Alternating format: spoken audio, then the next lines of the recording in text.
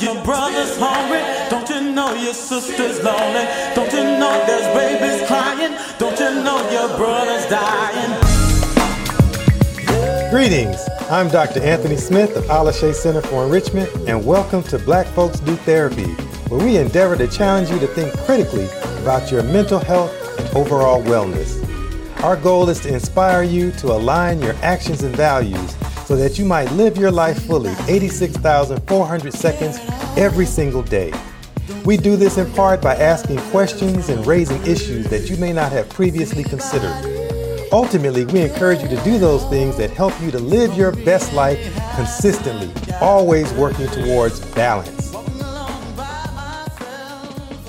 And welcome to our next episode of Black Folks Do Therapy. Thanks for joining us again. We're always glad to have you joining us to talk about things related to mental health and Black folk and how we do what we do. Hope you all are doing well and surviving all the difficult things we're facing in this world today. It's quite a time to be alive. I think we're going to have to call this time period after 2020 because there's life before 2020 and life after 2020, kind of like BC and AD, right? So we're going to be talking about some of the things that are that have us moving into life after 2020. We're joined today by a colleague of mine, Dr. Monique Swift. She is a psychologist out of New Jersey. She's actually currently the president of the New Jersey chapter of the Association of Black Psychologists. She does a ton of consulting and trainings and private practice work. And she's been in this field a long time and has a lot of experience and has some wonderful things she's going to share with us today. So, Dr. Monique Swift, thank you for joining us. How are you doing today? I have had better days, but I'm here, and especially in the after 2020, space. I have to say it's a blessing from God to be able to be here. Yes, because there's a lot going on. So, but thank you, Anthony, for having me and welcoming me on your show. Yes. So let's jump in on. I want to talk a little bit about you're in New Jersey, so you've been in the epicenter or close to the epicenter for the COVID condition in the United States. Talk a little bit about what that has been like for you and what kind of energy you have noticed and how you've been working with folk who have been dealing with this pandemic. It's been I guess a confluence of different emotions and experiences. Initially, when things kind of hit, it hit New York hard. Right in New Jersey. New Jersey got hit hard as well. And initially, it was this fear, this anxiety, and everybody kind of wanted to, fighting over toilet paper in the supermarkets, and really just trying to survive. People kind of went into this panic mode, and then we went from that right into the lockdown and quarantining. And so I think that initial period, I would say, was marked by just kind of uncertainty and anxiety, and people trying to kind of get their footing and figure out how to be. That shifted quite a bit. Then we had a wave here of death that I also personally experienced, the loss of somebody who I knew, but I knew many people who were close to me who experienced a lot of loss.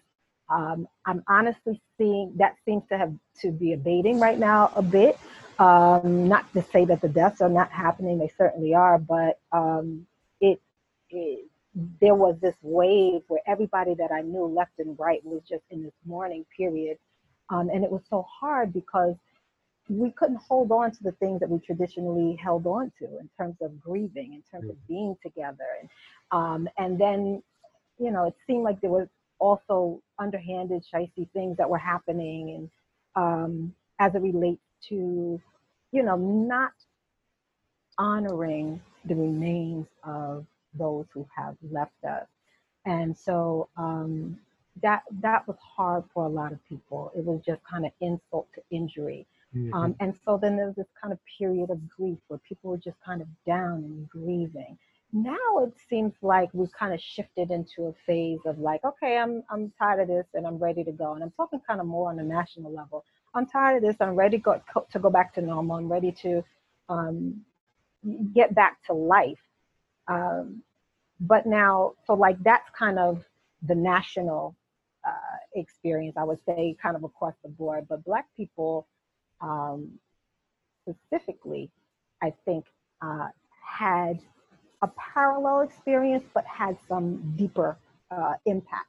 Mm-hmm. I'd say, of course, we know that the disparate death was hugely an issue for us. And then, of course, we have this issue going on now with the multiple deaths that have happened with the police and citizen vigilantes and so forth. So, you know, we're kind of struggling, but I initially responded by saying that there was kind of a confluence of different emotions. And one of the things that I want to point out that I have seen that has been encouraging is I'm seeing Black people band together and say, hey, we have to help each other. Mm-hmm. We have to do something. And that has been really, really encouraging. We're finding ways, a part of a listening line that is being put together right now in order to help Black first responders. And when we say first responders, we use that term loosely. First responders are not just the doctors and the nurses who are servicing people in the hospital, but first responders are also the bus drivers who get them there, the people who are work in the cafeteria, or the maintenance people in the hospital. So, and that's a product of the Institute of the Black Family Summit, and I'm really proud to be a part of that. I have seen some wonderful, talks and forums, of course, from Black Therapy Central, and then others as well, that have really highlighted the struggle and given voice and name what we're going through, which is, I think, somewhat cathartic and healing to be able to kind of have that validation and acknowledgement. So I'm sorry, that's the long answer. No worries, no worries. That's good. Yeah, so speaking of how people are dealing with the COVID, and we're going to move to the more pressing things that have been going on as well. But I just wanted to, you mentioned I'm glad, well, first of all, I'm glad you made the distinction with the first responders, because I think there are a whole host of people that get left out. So I'm glad you included them, and that there's work being done to make sure they're getting what they need to manage their mental health also. But I'm particularly concerned about the issue with how people are managing grieving and dealing with a new way of saying goodbye to their loved ones.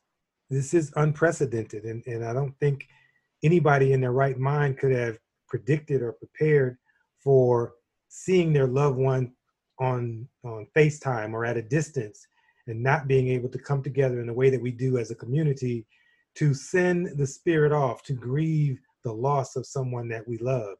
What have you been noticing, and how have you been working with people who have been struggling with this? I haven't had any clients who I'm working directly with who have, are kind of struggling or dealing with the grief. But I have had, I'm in professional circles where there were a number of people. And what I have done is create forums for them to kind of to process through. It's hard. And, as much as we in this field talk about self-care and talk about, that what we're supposed to do, many of us don't do it. Many of us don't do it for ourselves. And so I do think it's important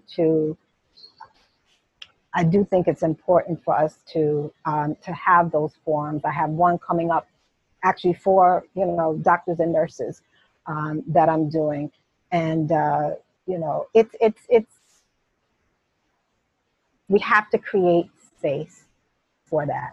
Mhm. And if we cannot do what we traditionally have done, um, we have to find ways to do it.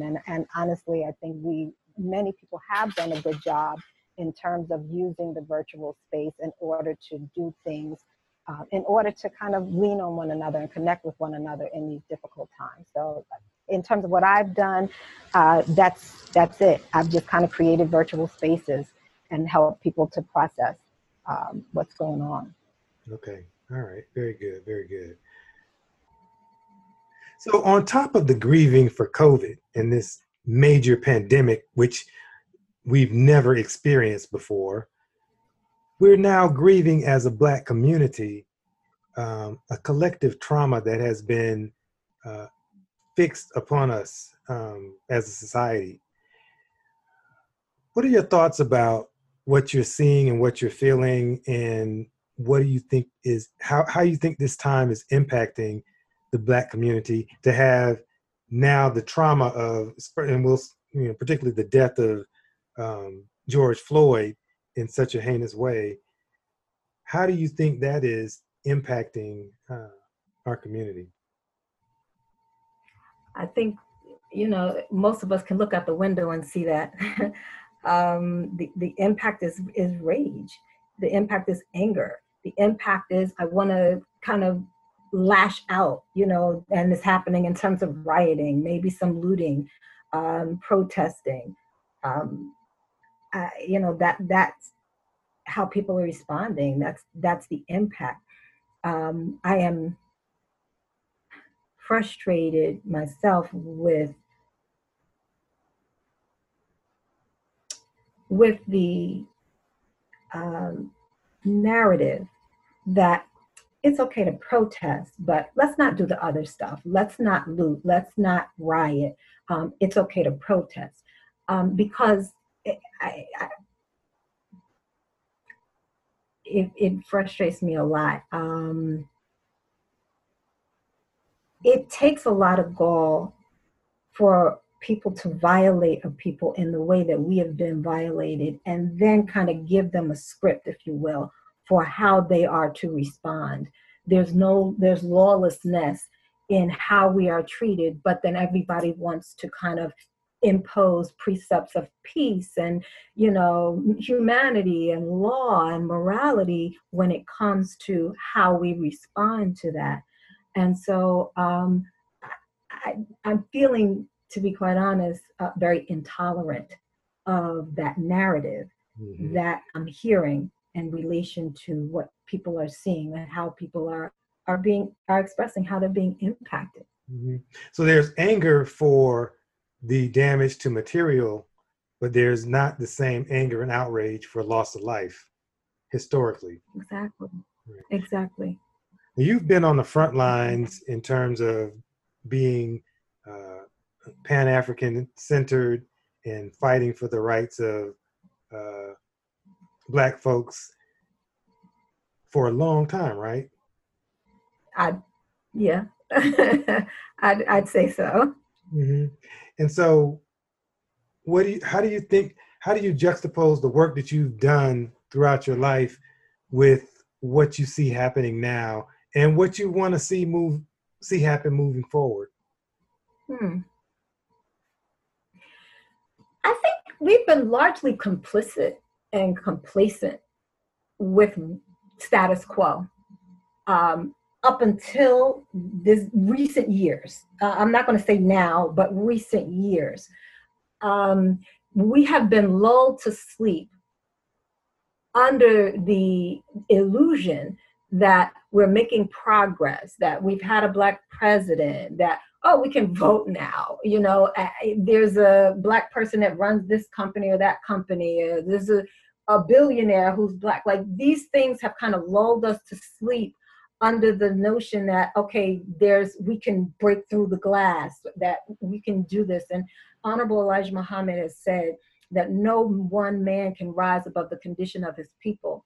And as much as people want to kind of champion the success of the one, I am consistently seeing that regardless of the one, the many have not progressed. The many have not enjoyed the freedom, the justice, the equality that all of us really deserve. It's divine right. By divine right, we deserve. Mm-hmm. So, yeah. In terms of, the shifting, I feel like we were in that kind of really sleeping. We were sleeping.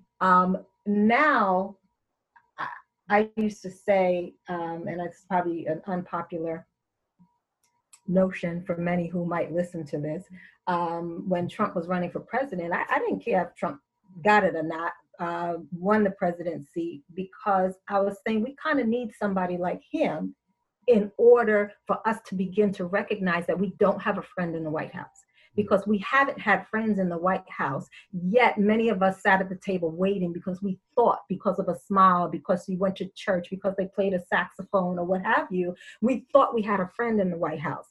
And that, again, that lulled us to sleep. And so we do need somebody who's saying, I really don't give a damn about your pain.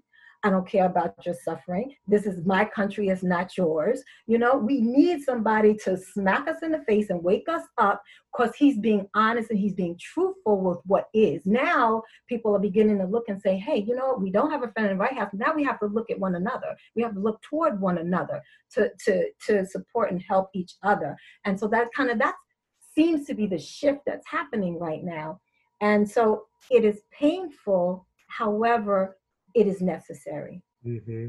Yeah, I think that I've been saying similar things and expressing that sentiment, that as difficult and as nasty as this man is, and I won't even listen to him or watch him, I turn it off. And anytime he comes on, I just don't want to even hear his voice, because it grates my nerves in such a way. But I really think that the undoing of this system, which is not a system of justice anyway, it needed to be torn down. And he has come and taken a wrecking ball to it. And so I think that ultimately we're going to be better for it. I just wonder about our ability to step back and contextualize it in a way that allow us to stay sane as a collective and mentally push ourselves forward and project to understanding that it's not always going to be this way, right? This is for a time, it is necessary, but we have an opportunity to go and create something different and truly wake up and not just accept what we've always been given, not just accept the status quo. I think there have been certain people that have always advocated and fought, like yourself and your organizations and others, but the vast majority haven't done it. And I think we might be pushing towards a tipping point that really moves this thing forward. What do you think about that? You just said something that it gave me a thought, but we're fighting, and I'm glad that there's, I guess, a conscientiousness that's happening. We're being awakened to something. We're being awakened to injustice. But yet at the same time, what's saddening to me is that we're fighting, but what are we fighting for? So many of us are fighting for equality with white people. Mm-hmm. We're fighting for recognition with white people. We're fighting for what are we really fighting for?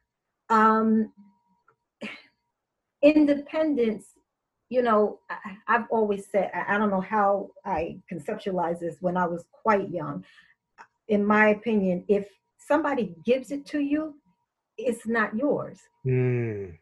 And so that's always been kind of how I felt about it. You have to own independence. You have to own yourself, your own agency. Yeah. And we are constantly begging other people for it. We're not going to get it from somebody. Cannot give that to us. It's already ours.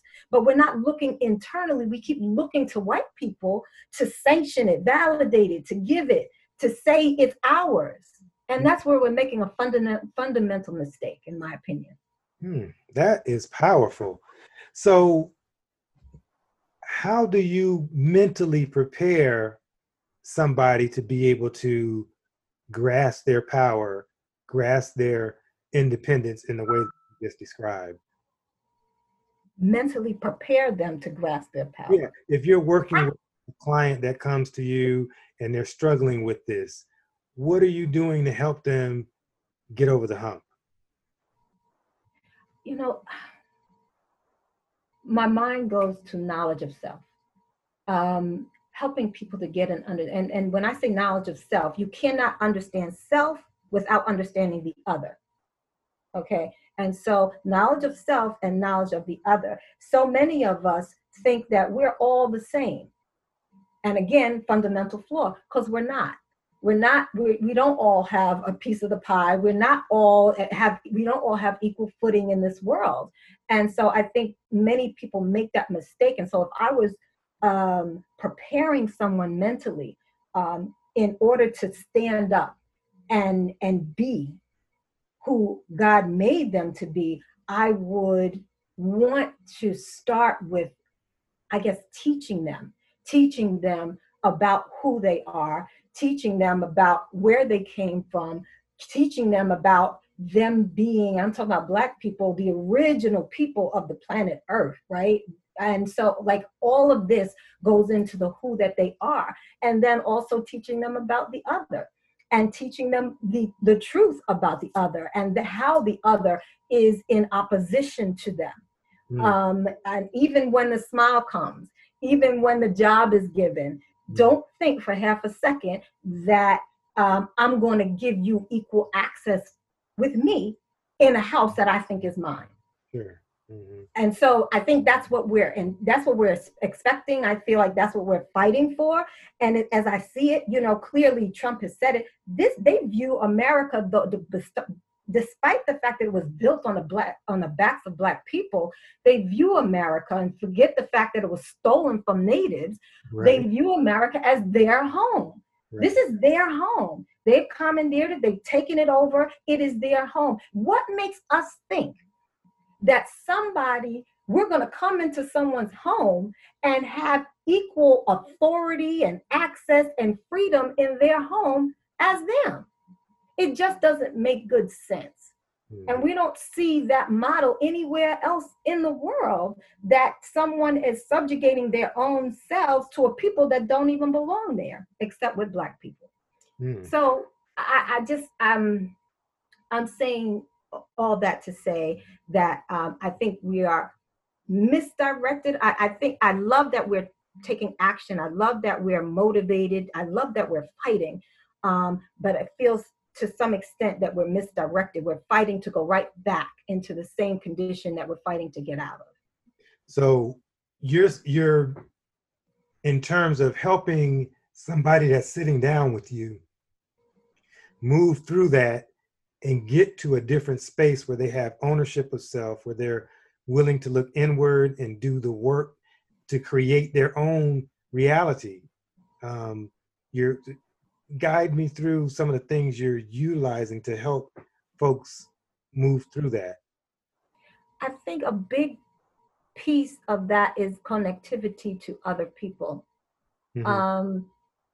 We can always make, it's always a one-off when you're talking about the individual. You can deny so much when you distill everything down to the individual. But when you're looking at the broader picture, and that's what white people love to do when it comes to, okay, there are a few bad apples. This cop was wrong. Oh, he was just wrong. He should never have done that. But that doesn't mean that all cops are bad. Mm-hmm. There's a systemic inequality that is just kind of there's a knee in our neck every which way we turn. So I think part of it also, that education is helping us to connect with ourselves, with our collective family. Because if we don't do that, if we don't have that connect, we'll always kind of see them as the one-off. Mm-hmm. But when my brother hurts or my sister hurts, I hurt. When my brother or sister, gains and we pull each other up together, then we all gain. And so the unity piece has to be, I think, a part of that mindset, that if we were trying to groom and cultivate a certain, person toward being able to be independent, I think that's a critical piece too. So that connection with others and that unity piece is critical. So in a sense, it sounds like you're taking people through the racial identity model, the stages of that, pre-encounter, encounter, and all that.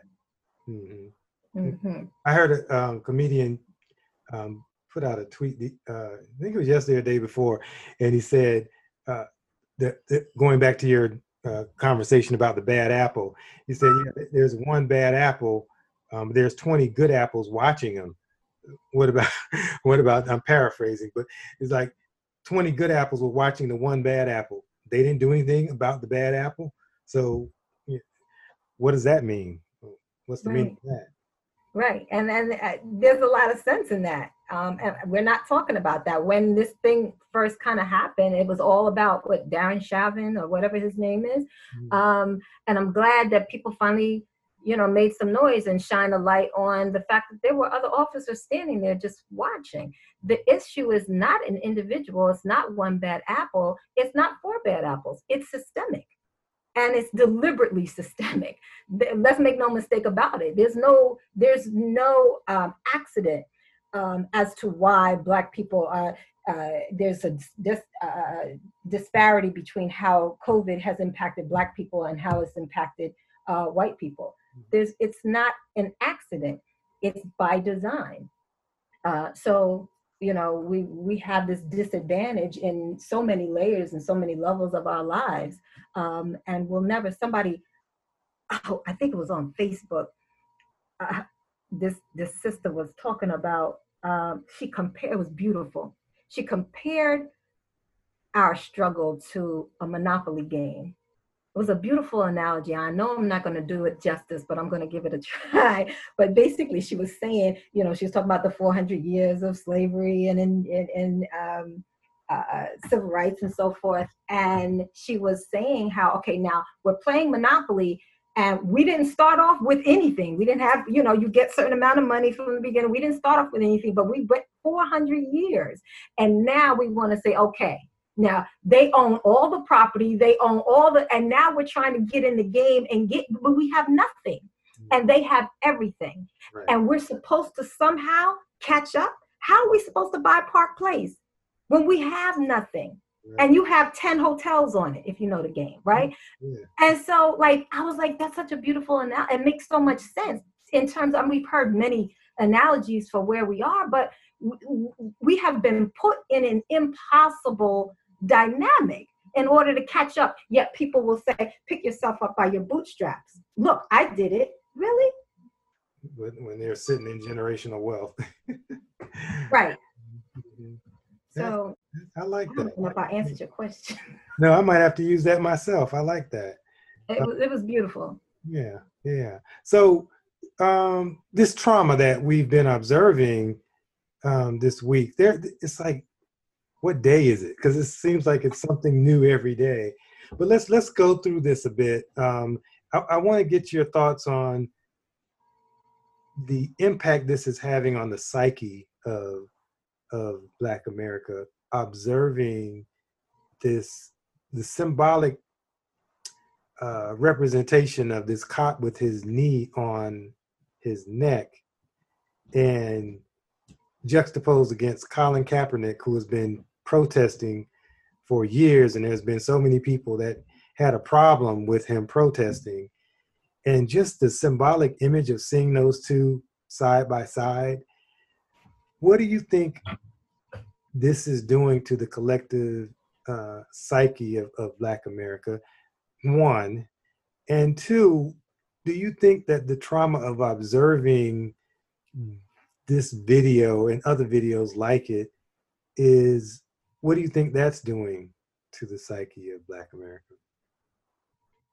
In terms of what the videos, certainly there's what I think people understand and know as vicarious trauma. Mm-hmm. There's been a lot written on it with this rash of police brutality and so forth. Break it down right quick. I'm sorry? Break it down right quick. So vicarious trauma being, I didn't experience it directly. I wasn't under direct threat, but I heard about your trauma. I heard about your threat. I saw it on the video. I read it in the news. And so had an impact on me, that traumatized me, though it didn't happen to me directly. So we have this not just this experience of where we're impacted directly, but so many of us have been vicariously traumatized by the news, by seeing all of this brutality. One thing that sticks in my head is I'm so many people have seen it. It was on Facebook, and I've used it in trainings. And it was a sister who was pulled over by a police officer. And she was leaving a base. She was a military woman. She was leaving the base. She was driving very slowly. A white officer pulled her over and explained to her that he pulled her over because she was driving slowly. And she, she's like, okay, well, she was a little confused by that, thrown off. And he explained that sometimes people are intoxicated or they're ill or something. So because she was driving slowly, he pulled her over. And nothing was wrong. He went on his way. And then she cuts this video. She's pulled over and she was just crying profusely. And she began to talk about, what that was like for her. She was terrified. Mm. She had not done anything wrong. Mm-hmm. She serves this country, right?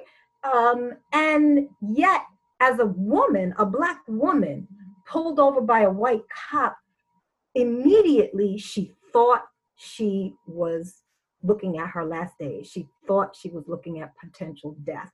That is vicarious trauma. Mm-hmm. And so this is what's happening all over. When we're seeing this video, we're having we already have this trauma embedded in our genes, and we have this trauma that we experience every day, and then we have the trauma that we are experiencing vicariously. And so that's happening. But I think in terms of the video you asked about, I think something else is happening also. Something else very insidious. And that is that somehow, in some way, we're getting very cold and callous about the violence that we're seeing toward each other. I feel like if I saw some of these scenes playing out in front of me, the last thing I would do is reach for my phone to video it. I feel like I wouldn't even think to go for my phone. I certainly have been in happy situations where I'm like, oh, Dad, I forgot to take a picture. I forgot to do a video. Wouldn't think to go for my phone, but yet I see all these videos and I hear what sounds like young Black men going, ooh, oh man, don't do that. Ooh. And I'm thinking to myself, put the damn phone down and kick. When I was screaming at the video, there was people standing around. If any one of them threw themselves at this man, our brother would be here today. Mm. He might be beat up.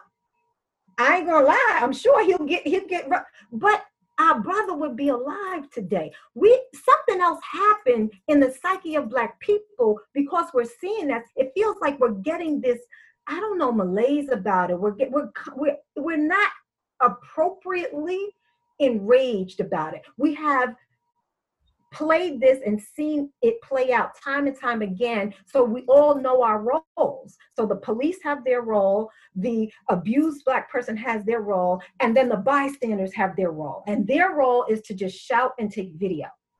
And I say no. That doesn't feel right to me at all. But I think that's a product of what we're seeing. Do you think people have been just trained so well to stand down by the years and years of socialization that's how they need to respond?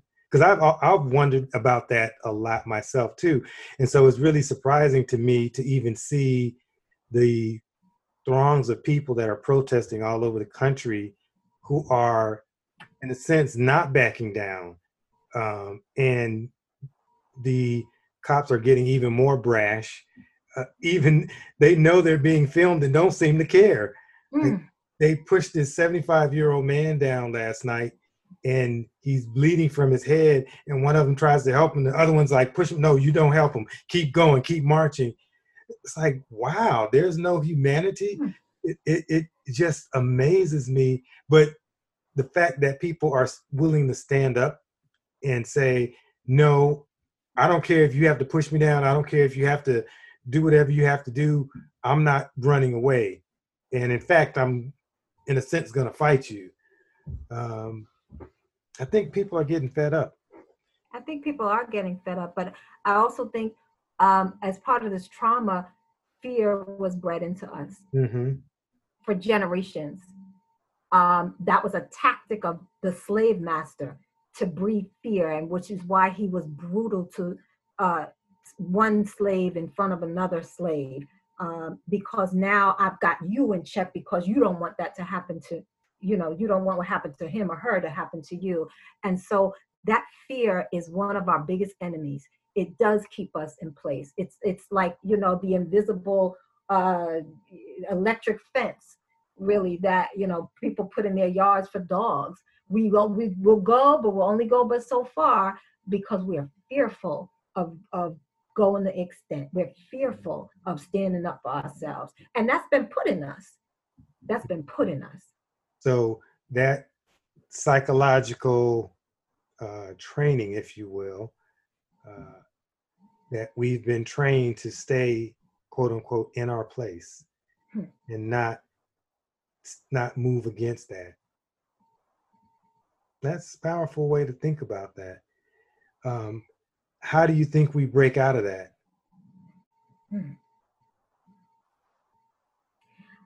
I only know one way, and that is to submit to a power that's bigger than your fear. And for me, or for many of us, I guess, it would be God.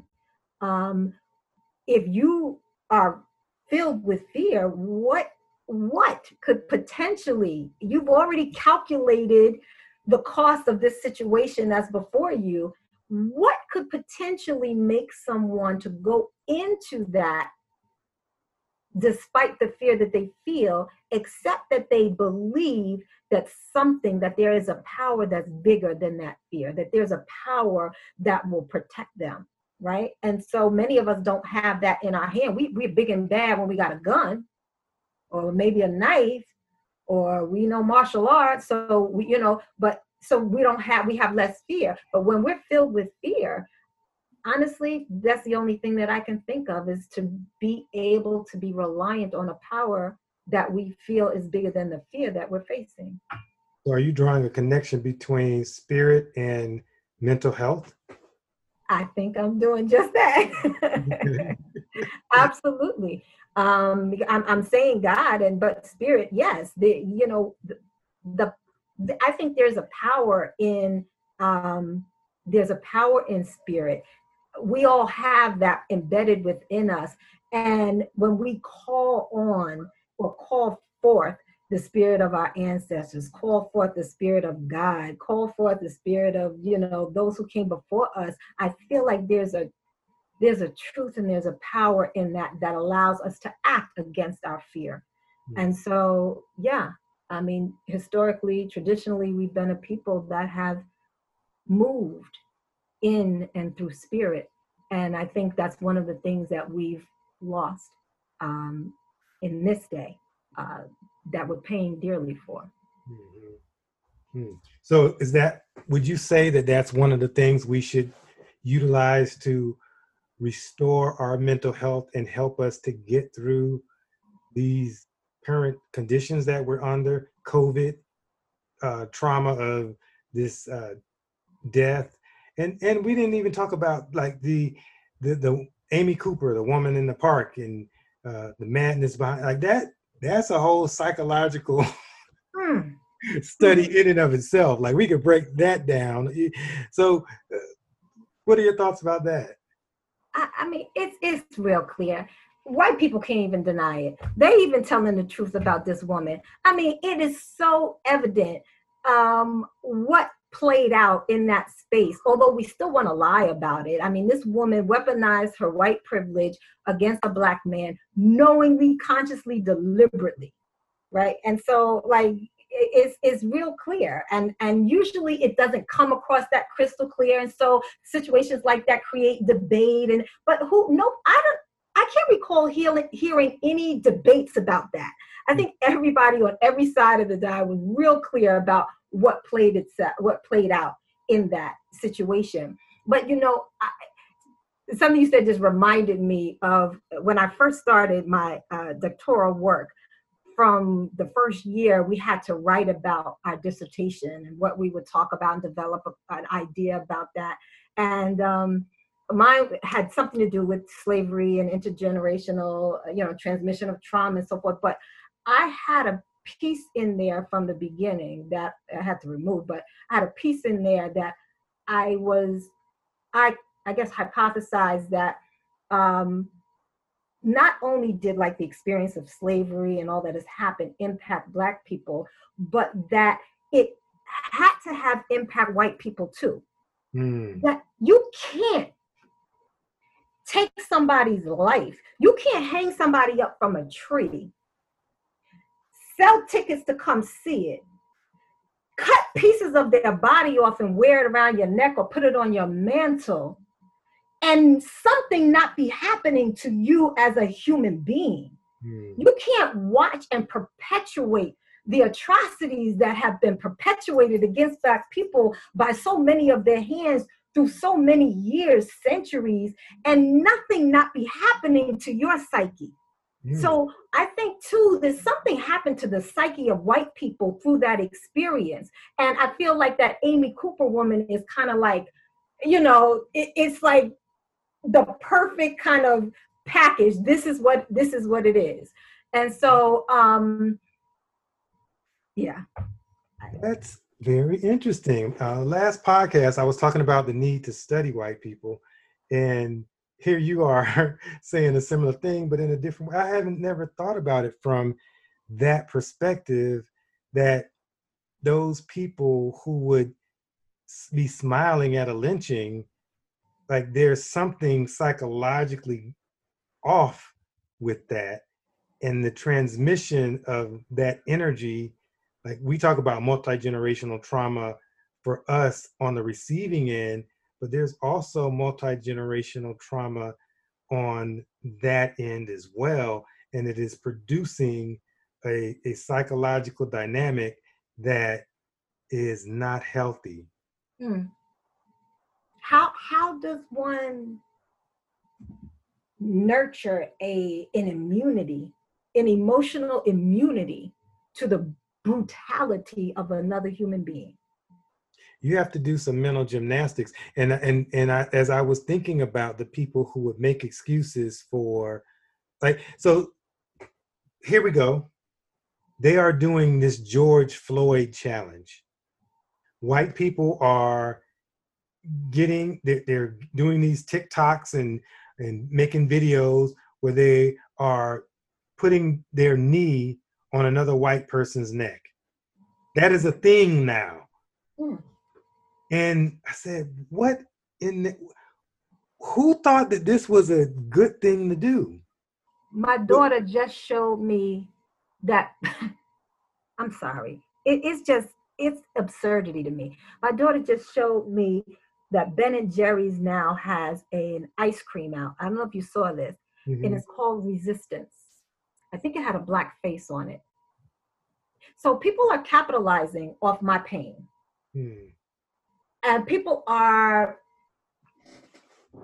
creating neat poems and images and memes, and the messages are appropriate, but the lightness of it is offensive to me. Yeah.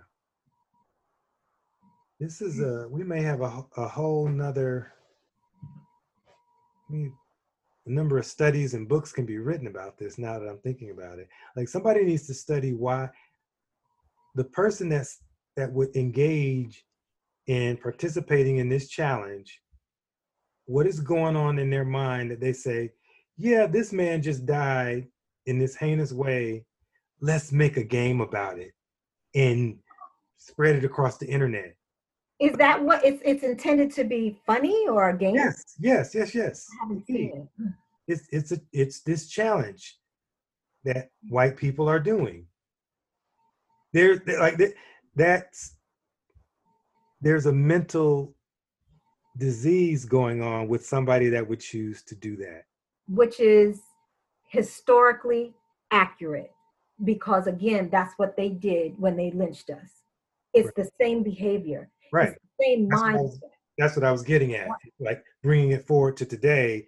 This, and so that's that multi-generational transmission. The same people that would do that would be the same people that were at the lynching, smiling and looking up and oh, we're having a great time. Mm-hmm. And there's something wrong with that. But these are the CEOs and the people who are, with all of the monopoly pieces, the boardwalks in the Park Place, and they're running the country and looking down at other people going, well, why don't you just pull yourself up? All of their craziness. That is, wow. It's something to ponder. And I don't know that I don't know that I've read or seen any literature on that, but I do think it's something that deserves to be, it's got to be something out there. It seems like it's something on everything, but it's something to that. I mean, you are a sick people. You are a sick people. If you would engage in that is definitely the case. Okay. And it not bother you. Right. Mm-hmm. So what are you thinking in terms of projections moving forward? How do we as a community come together and heal from all of this stuff that's going on right now? Take us out with some positive thoughts and interventions, things we can do to stay in a positive space, in a healing space that allows for growth and positivity.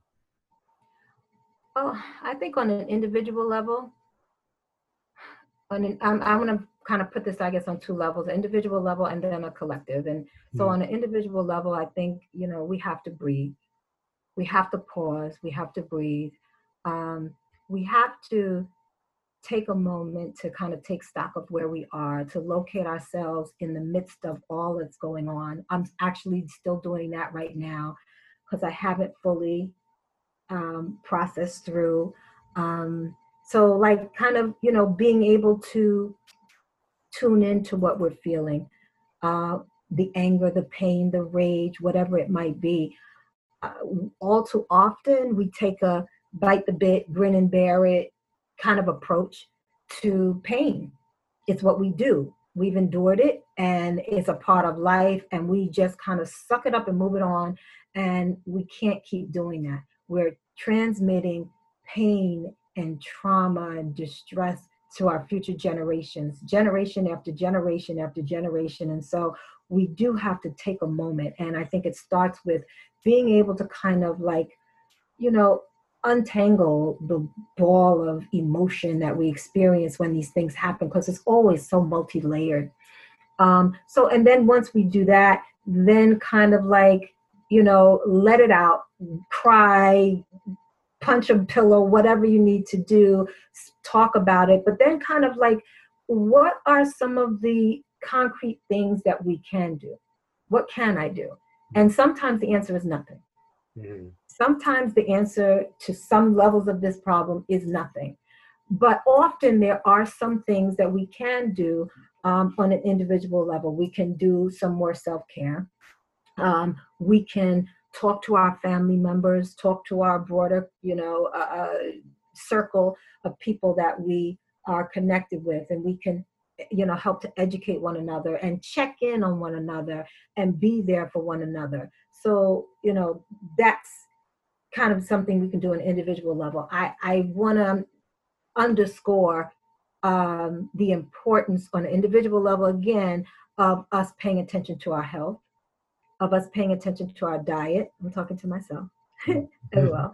Of us kind of like, doing some of the things that we need to do in order to strengthen, our physical and psychological are inextricable. And often we just kind of like keep them separate, but we are one unified being, and we have to take care of the whole being. So taking care of ourselves, taking care of our psyche is also a part of taking care of our physical being. So eating well, that will, shore us up as well. Taking time to go for a walk or go for a run or do these types of things. So I think those things are really important as well, especially with COVID in the wings. So I think, maybe even on an individual level, kind of, joining on, connecting with other people, having conversations. But on a collective level, I think pushing constantly and persistently toward unity is critical. The only way we're going to get through what we're getting through, we're not going to get through as an individual. Obama rose to the highest seat in this land and was still portrayed as a monkey. He was still maligned. He was still treated like a nigger. We're not going to do it by getting smarter, by getting richer, by getting a better zip code. We're not going to do it that way.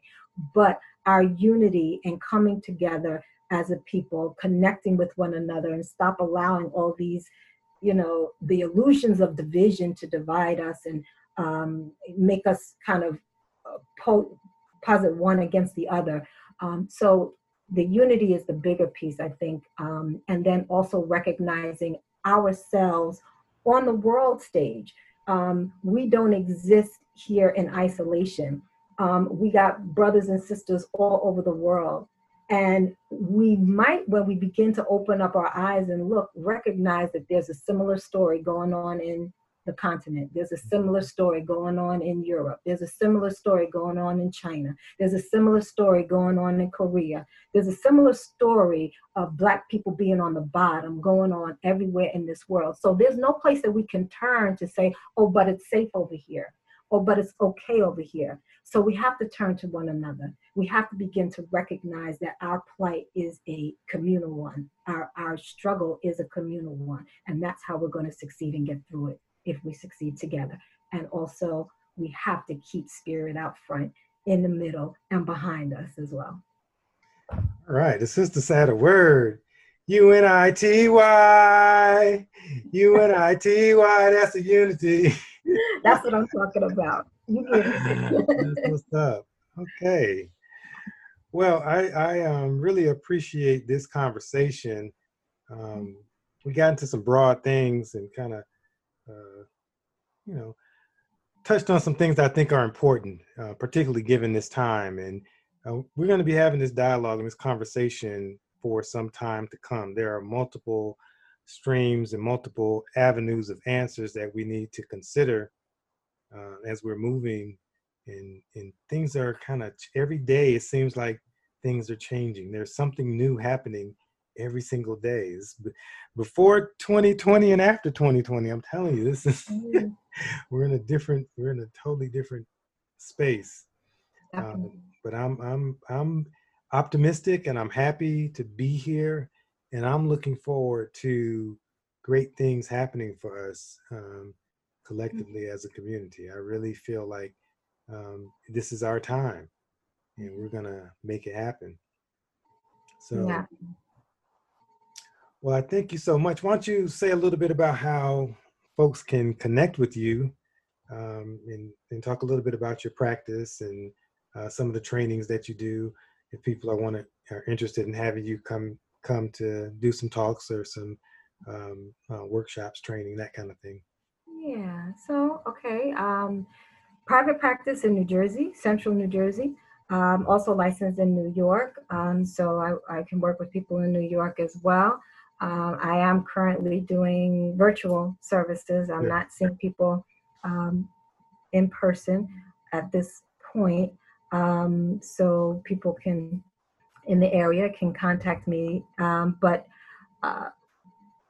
that's my work, and I love doing what I do.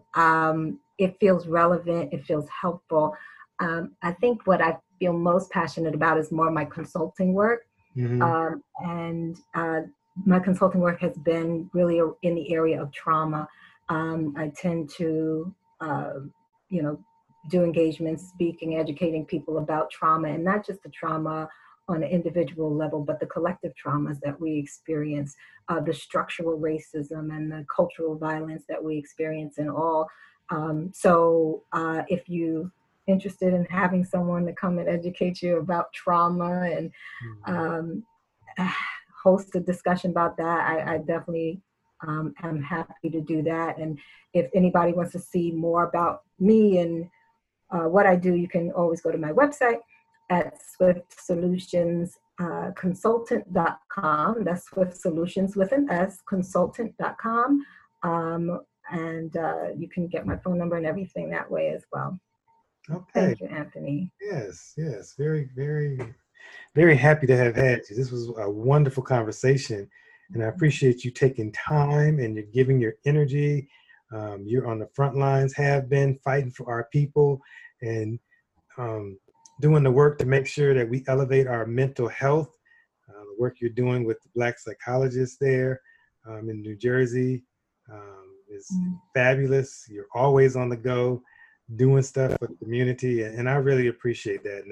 And you're an inspiration.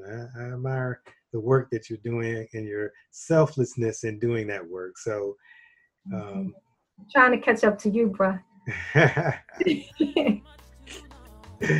All right. So we always want you all to be critical thinkers and to ask those questions. Why? How? What is the reason this is happening? Don't just accept what anybody is telling you. Find out for yourself. Make it real, make it true for yourself so that you can heal from the inside yourself, and then we can heal our communities, and then we can progress and restore ourselves to our rightful places. So once again, thank you for joining us on Black Folks Through Therapy, and we will be talking to you next time. Peace. In closing, I want to remind you to always be a critical thinker as it relates to your mental health and well-being. We always want to inspire you to consciously question your choices to ensure that you are doing those things that bring you happiness and fulfillment. Please don't forget to subscribe to our channel and share the information with others who might benefit. Connect with us on Twitter at HeartMindHealer and visit our Facebook and Instagram pages at Alashe Center, ALASE Center. Our website is alashe.net, ALASE.net. And feel free to contact us for any consultations or questions you might have. Things that I might be missing, running too fast to stop.